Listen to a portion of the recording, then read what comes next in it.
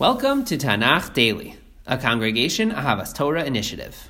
Today, we are discussing the 8th perek of Shmuel Bet, which is a short perek that caps off a series of prakim extolling the many great accomplishments of David's kingship. Here we learn that David leads successful military campaigns against the Plishtim, against Moab, Aram Damasek, Ammon, etc. He destroys or defeats these nations, and he causes many of them to become tributaries to Bnei Yisrael, which brings both wealth to the nation, but more importantly, honor to the nation and to Hashem. David experiences here unprecedented success, not only defending the borders of Israel, but for the first time, even expanding them. And he does all of this with a great sense of faith in Hashem. We're told in numerous places that David gives the spoils of war, dedicates the spoils of war to Hashem, and he even goes a step further. We're told in one particular instance, David recovers a great sum of horses from an enemy force, and a normal king, under normal circumstances, would immediately take these extremely valuable weapons of war and integrate them into his own army. But David doesn't do that. David incapacitates them in such a way that they can't be used not for the enemies, but not for his own army as well. And he does this as out of a recognition that there is an attendant danger to expanding the force of one's military might by too great a degree, because one can fall into the trap of thinking that military success comes because of kochi v'otzem yadi, as a result of your own intrinsic capabilities, rather than flowing from Hashem's desire for you to succeed. And so David does not take, he in a certain respect looks a gift horse in the mouth, and he does not take these horses. And of course, this is a direct outgrowth of the commandment in the Torah directed at kings, that a king should not take too many horses, precisely for this reason. And David demonstrates that he has internalized precisely this message, and it's an incredible show of faith in Hashem.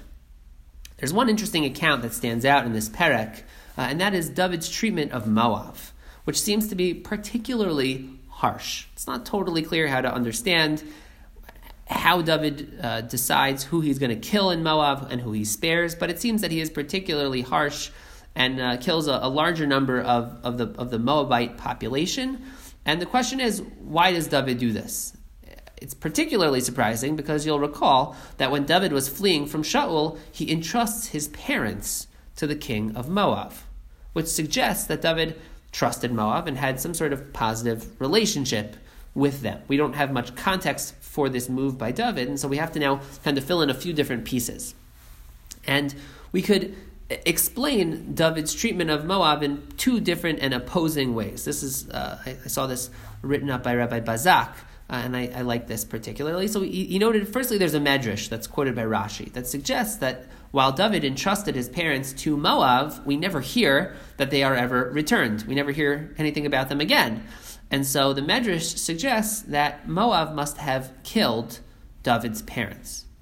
And therefore, David now takes this opportunity to exact his revenge for Moab's betrayal.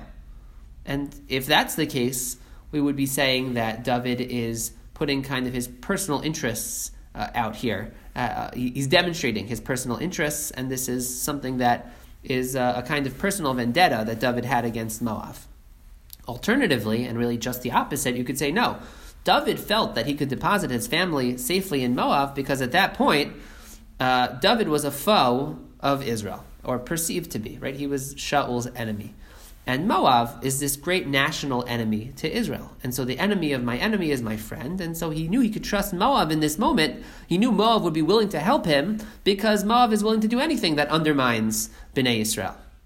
And so now that David is king, he goes after Moab as this kind of arch national foe.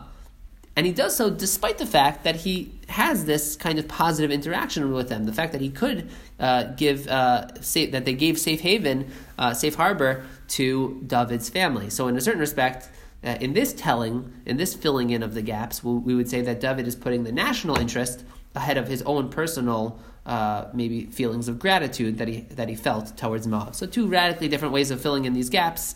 In any event, as I said, it's a short perek, which, though violent, describes a kind of a golden age, or perhaps a golden, I'll say, period in Israelite history, in the history of Bnei Israel's monarchy, when things really go right.